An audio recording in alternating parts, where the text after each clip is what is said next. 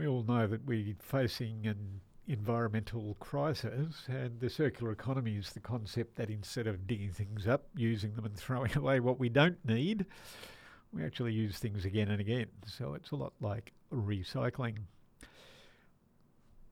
Circular economy as a concept's got a bit of a boost over the last couple of years. There's now a series of international conferences on the circular economy. It's become a buzzword that started to make the mainstream news, and in Queensland there's a circular economy lab that's been set up working with corporations to try and improve their resource efficiency. And the reason that's so appealing to governments and corporations is that one way of looking at the circular economy is that we can actually save a heap of money by not throwing stuff away, by finding ways to reuse it.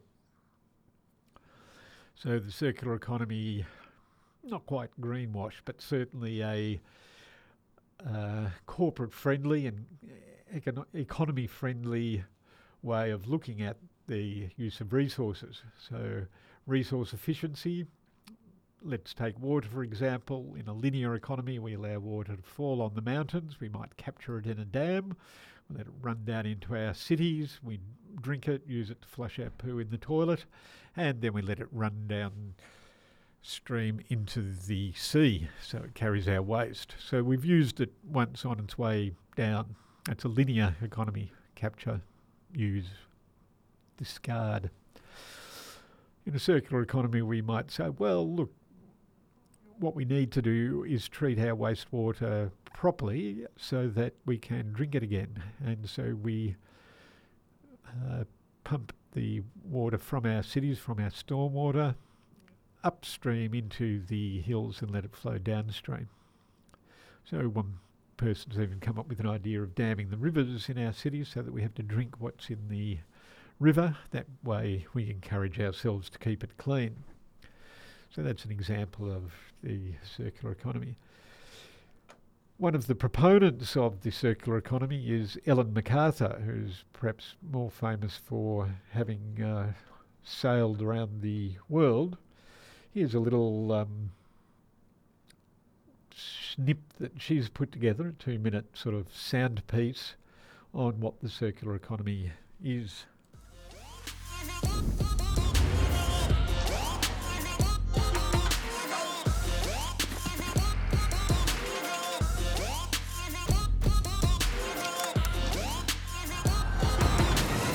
We live in a world with finite materials. We are throwing an awful lot of electronics, plastic, food, carpets, clothing away. It's a waste of precious materials.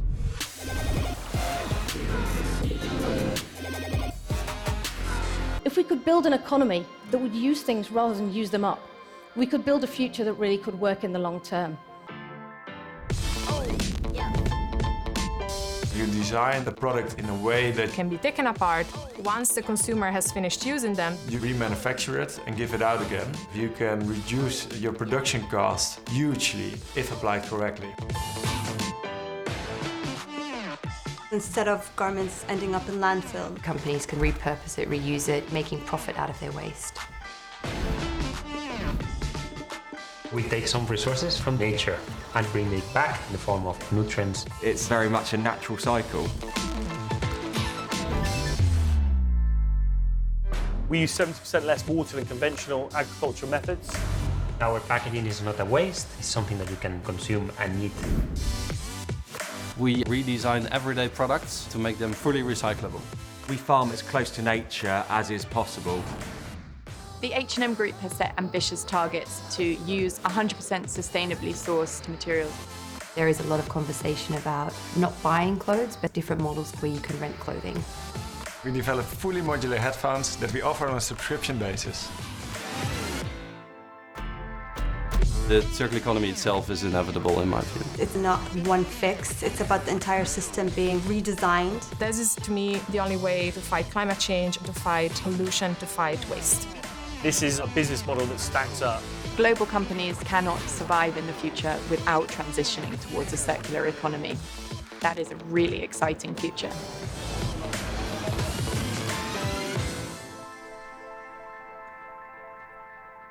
So some voices talking about the circular economy, clearly with the emphasis there on resource efficiency and how we can make money and be more efficient at the same time. If you're interested in that topic, there is a meetup at the Precinct in the Brunswick Street Mall this evening. If you're a member of Meetup, go to meetup.com and just put in circular economy. You'll find the details and you can register there. The Precinct is in the main section of the mall between Wickham and Ann Street, in the old TC Beans building. So you can go in there and catch the lift to the second floor. Doors are open at 5, presentations start at 6. Tonight's talks, one is a branding consultant helping companies promote themselves. Again, I did warn you that the emphasis was on corporations and making money out of being green. And the other one is a chemical engineer talking about the retrieval of metals from wastewater. So she's been working with mining companies in the northern part of Australia, retrieving trace metals from the waste of bauxite mines, aluminium mines on the Gulf there. Now, I've been emphasising the fact that people who are engaged in the circular economy are focused on money, with good reason. If we've found ourselves in the climate wars where the economy is pitched against the environment, and this is a constant problem with the way we run our politics. So from one point of view, it's very good to see an environmental movement that is supported by corporations, but of course you run into all sorts of difficulties. One of the circular meetups that I attended in the Valley last November had one speaker talking about the notions of sustainability using a cassowary and a rainforest as their primary example, and their inspiration was to preserve nature and the natural world for the generations to come. And, you know, their images of the rainforest and of Indigenous stewardship of the forest was their inspiration and informed a lot of their decisions. The other speaker was talking about how to retrieve polyester fibres from polyester cotton fabric. So something like 95% of the fabric produced in the world is polyester and cotton blend. Polyester stops the shirt creasing, makes it more usable in a lot of ways. The cotton is not recyclable, but the polyester is. And so the University of Technology in Queensland here has been developing an enzyme process that gobbles up the cotton and makes it washable away so that you're left with the polyester so it can be retrieved. So you've got this huge industrial process that discards the cotton, the organic material, and retrieves the polyester so that it can be reused. And so that's an example of the industrial application of the circular economy. It's not hugely friendly. Now, or it's industrial. It discards organic material. It still produces waste, even though it's reducing the amount of polyester that's wasted. So the discussion emerged about these two different approaches. One is a sort of pro-nature, let's get back to nature, let's nurture the natural world and not harm it. And the other one, an industrial approach to minimise the amount of resources that leak out of the system. And so if you follow that to its logical conclusion, the assumption is that we can save wilderness by synthesising everything. All of the stuff that we need. We can eat meat that is grown in a test tube. So it's might be plant-based meat, or it might be made from test tube-sized animals. We can eat algae, and we can manufacture all of the things that humanity needs, including clothes, including food, in these industrial processes, and that will preserve nature. And so I published an article on greatnotion.news. It's the two words Great Notion put together, .news, called Save Wilderness, Synthesise Everything. And that caused quite a controversy because it harshly put the difference between those two approaches. So for me, that's a summary of where we're at and what the challenges are with the circular economy.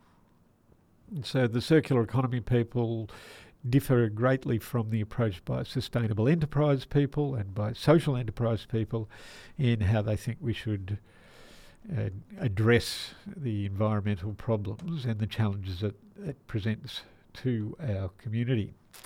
My name is Jeff Ebbs. You are on the Zeds, where it's 22 minutes past 12 on Wednesday, the 26th of February.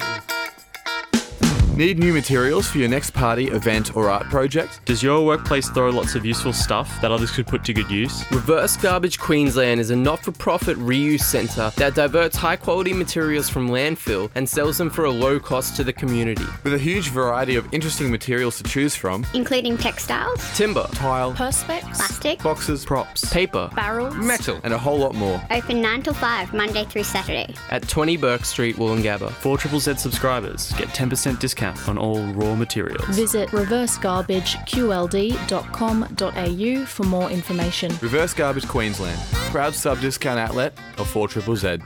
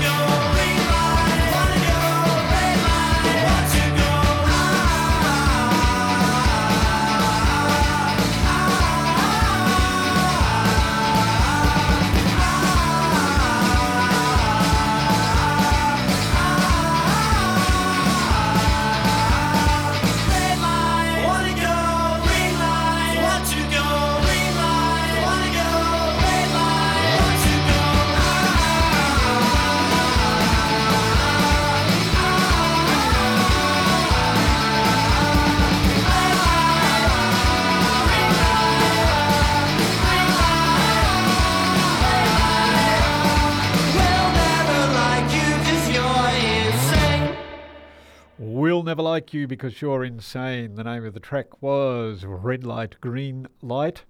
That is the Dune Rats, and they are on tour. Dune Rats are coming to Brisbane in March 2020. Celebrating their third studio album, the Hurry Up and Wait Tour has a stacked lineup including Ruby Fields, Dear Seattle, and Toddy. Entering a new phase with their music, they will be bringing us their biggest show to date. So make sure you're at Fortitude Music Hall Friday, March 6th. Grab your tickets now from secretsounds.com.au. Secret Sounds, proud sponsors of 4ZZZ. Bluesfest Touring presents the living legend Mavis Staples at the Triffid on the 4th of March. No time for crying. We've got work to do. Soul sister, Grammy winner, Hall of Famer, R&B chart topper. She's got it all. It's a very special one-night-only experience. Mavis Staples at the Triffid, Wednesday, 4th of March. Tickets through Oztix. More details at bluesfesttouring.com.au. Proud sponsor of 4ZZZ. And on 4ZZZ, you're listening to Echo Radio with me, Jeff Ebbs.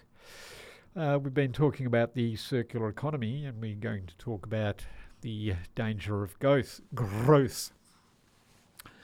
So we can't continue to grow infinitely on a finite planet. There are limited resources. One of the challenges about managing growth is that our affluence is basically dependent on growth. So growing populations, growing debt, growing access to cheap energy have given us a pretty luxurious lifestyle. If you look at the way we live compared to almost any other era in history, no one had the kind of ability to move around comfortably, to communicate with each other in the way that we do. So I haven't completed fact-checking this, but it was from a major scientist at ANU that I heard it, so I'm confident to repeat. Apparently something like 10% of the world's electricity is consumed by the data centres that run Google, Facebook and all of the other cloud services. Now that is just enormous. The amount of energy that it takes to provide the communications network that we think of as a benign, passive thing is extraordinary. And if someone said, well, look, we have to halve our energy use to achieve net zero emissions by 2050, and so we're all going to give up half or all or some percentage of our online time, most of us would be a bit cranky and a bit miffed. So we really need to think hard about what it means not to grow. When I first started to think about this, a fellow who you might have heard of called Dick Smith was just in the process of selling Australian Geographic magazine. A bit of a story there. It had been a membership organisation and some people claimed that he had no right to sell it. But anyway, that wasn't what I was talking to him about. He'd tried to run that business as a no-growth business. So I thought that it was quite interesting to discuss with him what growth meant to him as a business person and why on earth, as a business person, he had tried to build a no-growth business and what the problems were. Here's Dick. If people are going to own parts of Australia, we should own equal part of their country. Now, that doesn't happen. No, well, of course, the market always favour the well-off, don't they? Absolutely, and the Northern Hemisphere is incredibly wealthy, and we will never be that wealthy. We have a small population, thank heavens, and we won't have that incredible material wealth that seems to concentrate in America and in Europe. That means they have this vast amount of money that they'll basically take over everything if we're not careful. Now, some of that is because of the efficiencies of size, isn't it? Larger companies have much greater ability to absorb overheads and things like that. Absolutely. It's the positive side of globalisation is that, in fact, we buy things cheaper. There's no doubt about that. So our material wealth has gone up. The negative side is that we'll lose our culture because we'll find that whereas in the past country towns were worried in Australia that their kids would go and live in the cities and that took them away from the country town, what's going to happen now is all the talented people in Australia will end up working in New York and London. A lot of them do now. And so it will completely affect our culture. Those talented people, when making decisions, say for putting donations in or helping the environment, will normally help the local community, which is going to be in the Northern Hemisphere, not in Australia. And so you set up a number of food brands under the Dick Smith brand. Yep.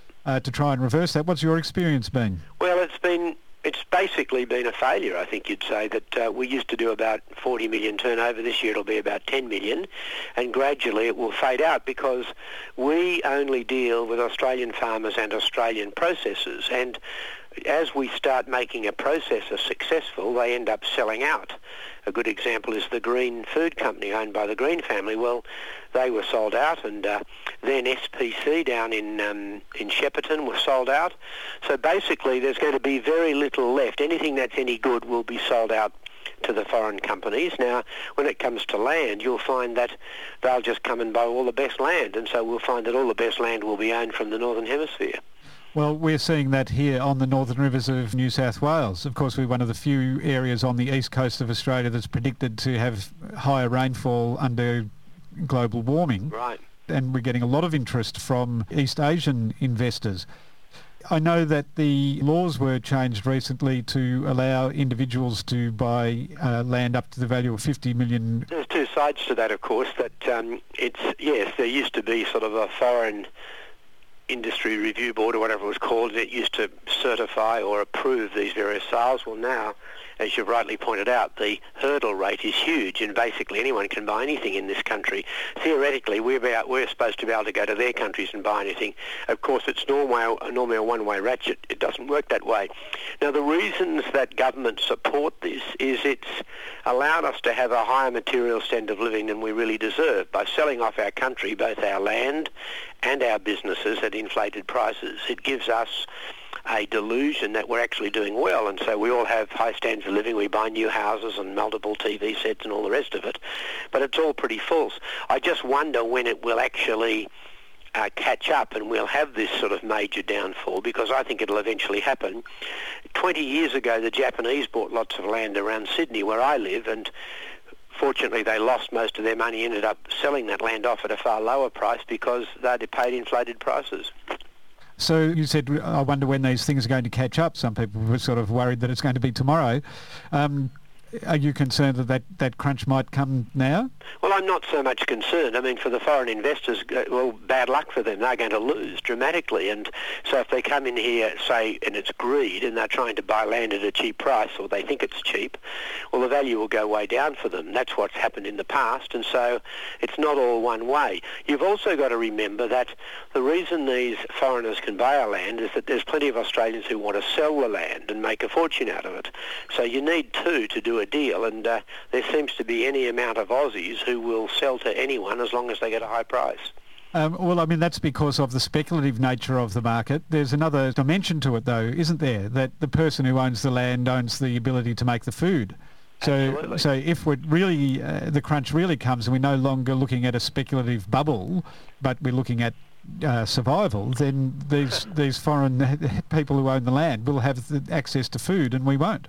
Well, maybe, but Giovanni, look, everything with an advantage has an equal disadvantage, and globalisation has given us this advantages of very high standards of living, and most importantly, it's allowed third world countries to raise their standard of living, which I think is fair, even though it's not going to be very good for climate change, this fairness.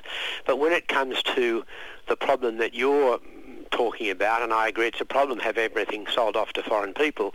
One of the problems is that the people, if they don't live here on the land, they're not making decisions that are local decisions, and I think that's really bad. You need people in the local Progress Association and Mothers Club and kids at the local school who actually live on the land and own it and have the whole catastrophe. If they're absentee landlords, that's a huge disadvantage because they don't really care about what's happening, where the land is, as long as the value stays up. So they're only concerned about it being profitable? Absolutely, and that's why they're here, but a lot of them get burnt, and I reckon the whole thing will probably be self-solving because I think the high prices they're paying will probably drop dramatically and they'll end up selling. Just near me here, where I live at Terry Hills, was a land that was bought, I understand, by the Japanese for about $100 million for a golf course, and I think they ended up selling it for $20 million. Now, that's the type of investment we need in Australia. We need people to come from overseas, pay high prices, put lots of money into the country, and then lose money. That's a great advantage for us, I can tell you. Not much good for them. Sounds a bit like selling the Brooklyn Bridge. Well, it probably is, but if we can do that, fantastic. I mean, I'm actually joking here, of course, but look, these people are coming in and speculating, trying to make money out of us, but quite often they lose their money, and when they lose it, it normally means the money stayed in Australia because the people who sold for the high prices were local Australians, and hopefully they're going to invest the money here, not overseas. Well, thanks very much for that, Dick. I'd like to come back and talk a bit more about the global implications of this in just a moment. Great. There we have it. Dick having a little joke with me about ripping off international investors.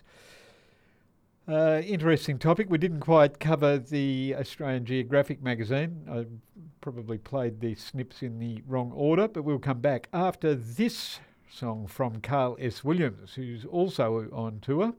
We played ads for the June Rats and Mavis Staples, but Carl S. Williams will be playing the Bearded Lady on March the 7th. Here he is with I Fell For You.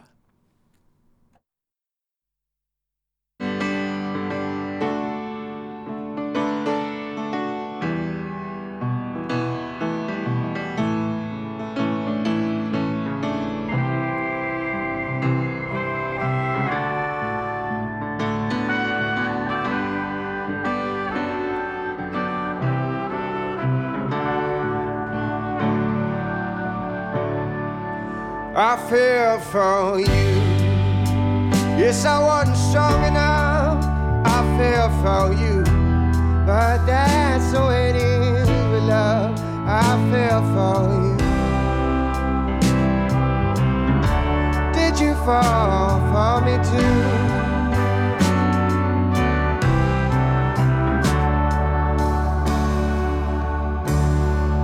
I fell for you. Should've known better, babe. I fell for you. I did, but I fell anyway. I fell for you. Did you fall for me too? Did you fall for me too?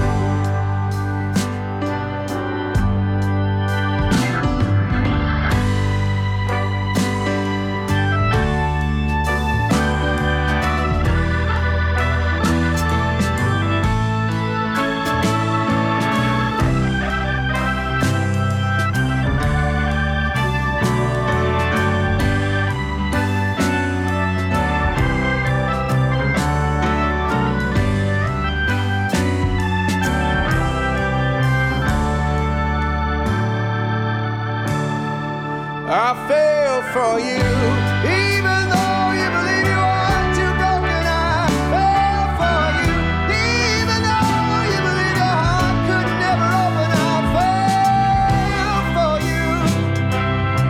Did you fall for me too? Did you fall for me too? Did you fall for me? Did you fall for me too?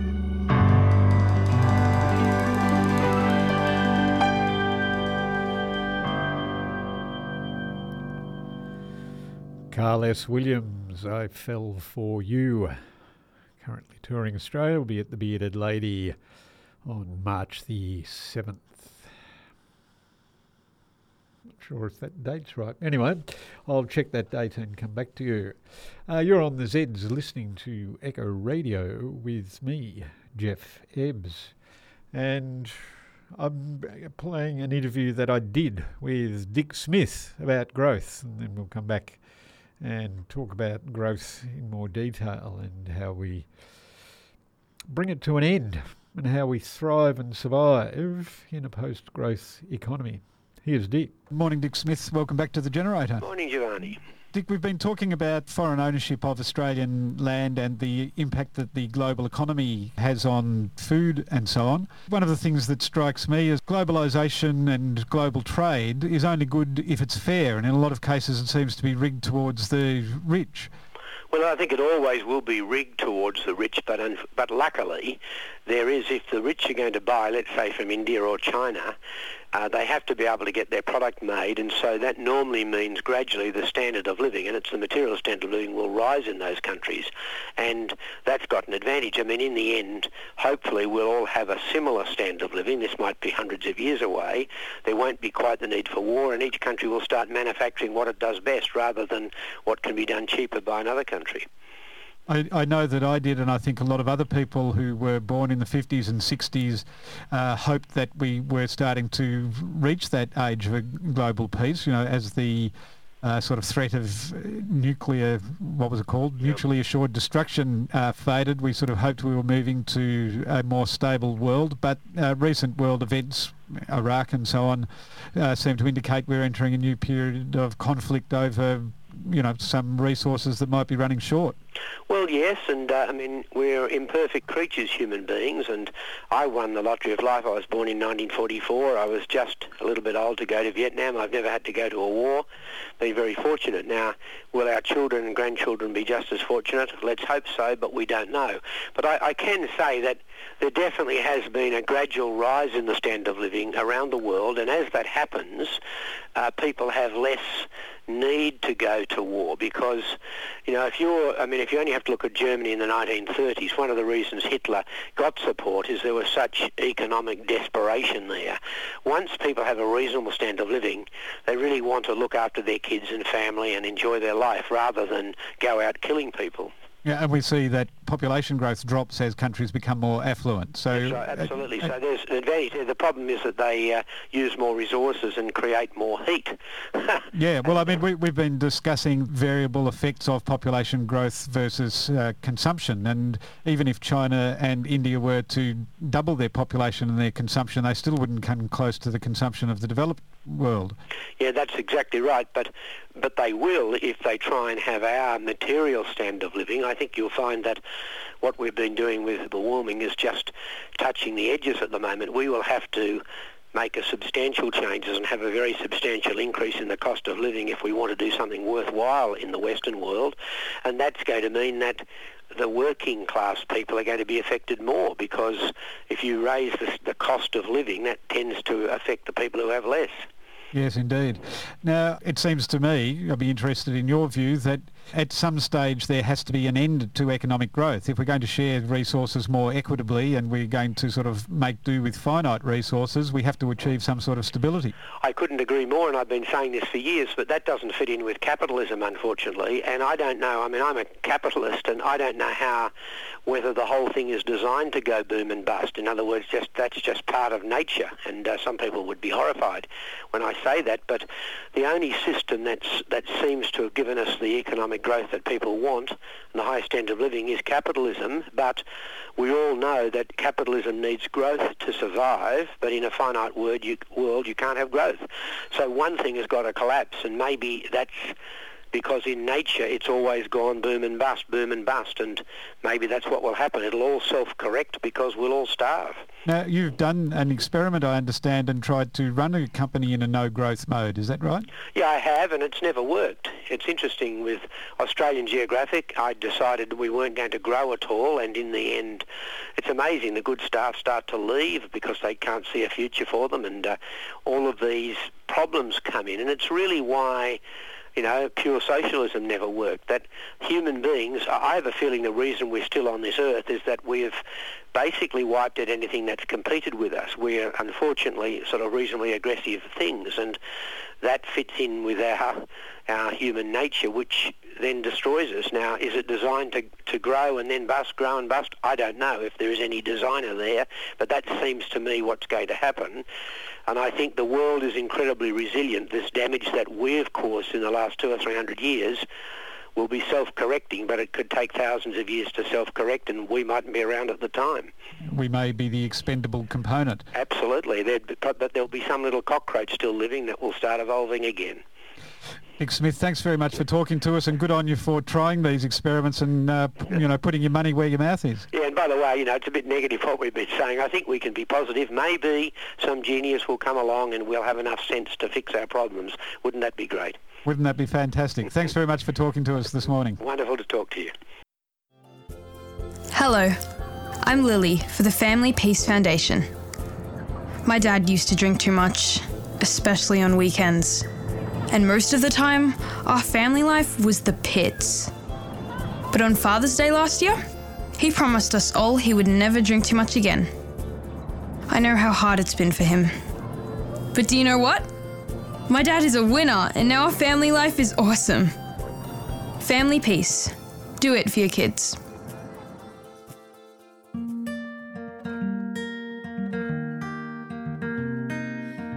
Wade in the rising water, walk in the sinking sand, crawl through the shadow valley to try to understand. I climbed a Jacob's ladder, I fell down holy stairs, I found Siddhartha's temple, no answer anywhere. The minute you think you know you got it is the minute you know it's gone for good. The second you pause, his claws are on it. The tiger inside will eat the child. Oh.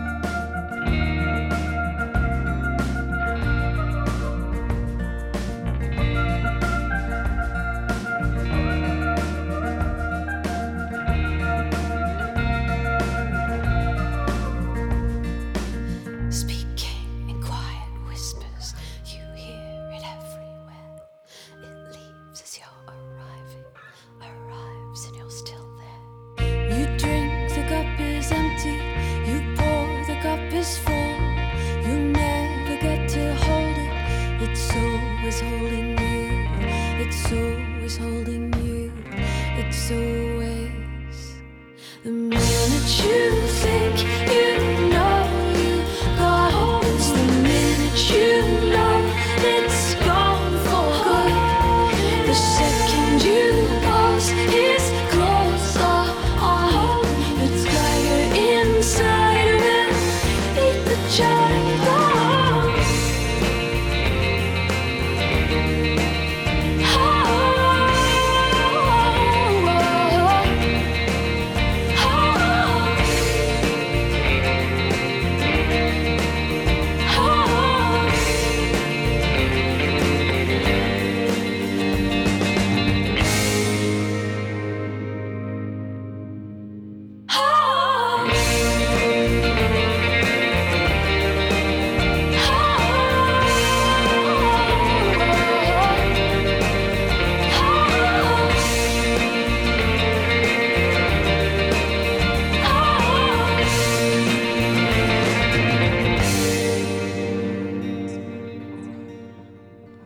The tiger inside will eat the child.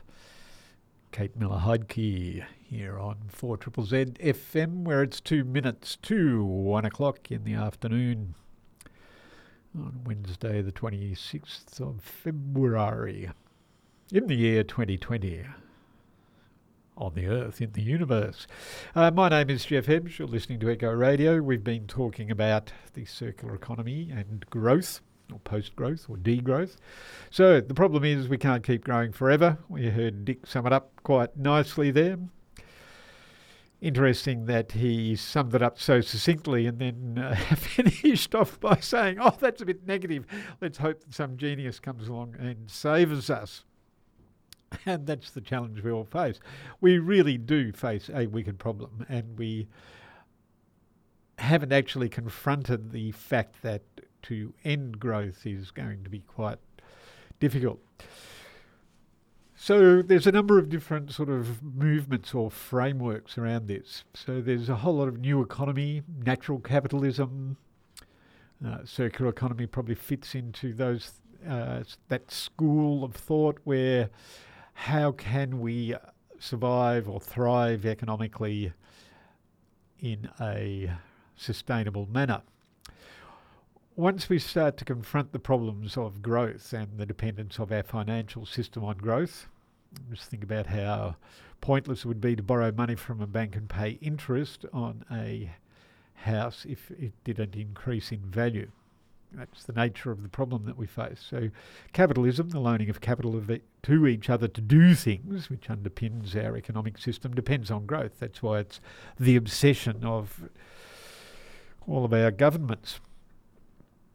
So, how do we end growth? So there's a whole series of books, academics, works talking about post-growth, what happens after we stop growing.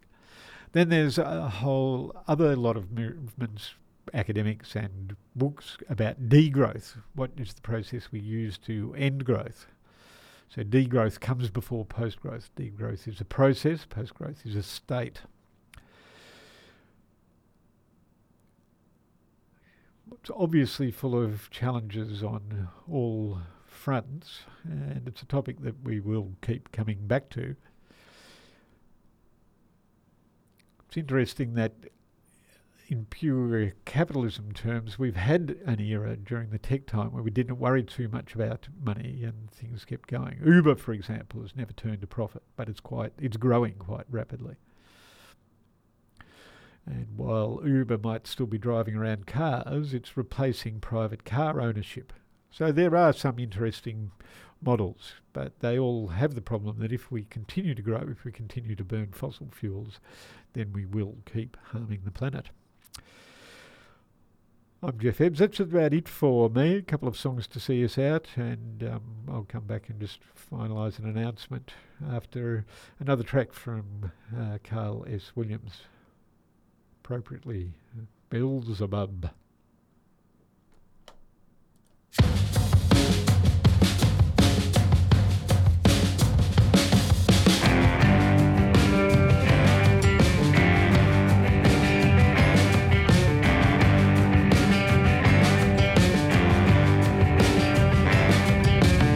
My mama, she talking about. Said the hound was dark and the stranger was light, but his face was never in plain sight. Whoa, my daddy, he went south, down the river and out the mouth. Said the ocean is as wide as the river's long, and twice as wide again, my son. I said, Beelzebub, Beelzebub, show him my heart, my heart, my heart, my heart. My baby, she went south, down the doctor's house. Said she got a spell and she paid fair price, but that doctor's a friend of mine. Whoa, my brother, he went south, kept on running till his final hour. Said the day of judgment is a drawing near. You got to sing it so the Lord can hear. I said, Beelzebub, Beelzebub, show him my heart, my heart, my heart, my heart, my heart. I've done the evil and I've done bad, all on account of the life I had, but I don't mind where they bury my bones. I'm on dance on fire and brimstone. I said to Beelzebub, Beelzebub, show him my heart, my heart, my heart, my heart, my heart. Beelzebub, Beelzebub, show him my heart, my heart, my heart, my heart. My heart, my heart, my heart, my heart, my heart, my heart. Beelzebub, Carl S. Williams. Now, I've been telling you he was here on the wrong date, so I'm going to give you the right one. He's here on Friday, March the 13th at the Bearded Lady. Currently wandering around New South Wales. Local lad. Sings old classic blues, even though he's a young fella. Now, Wavy just called in to tell us about a permaculture function, but I haven't got the details of that. I'll give you again the details of the meet-up tonight, 5 o'clock. Talks start at 6 o'clock at the Precinct in Brunswick Street Mall in the Valley. So if you're interested in finding out more about the circular economy, you can go there.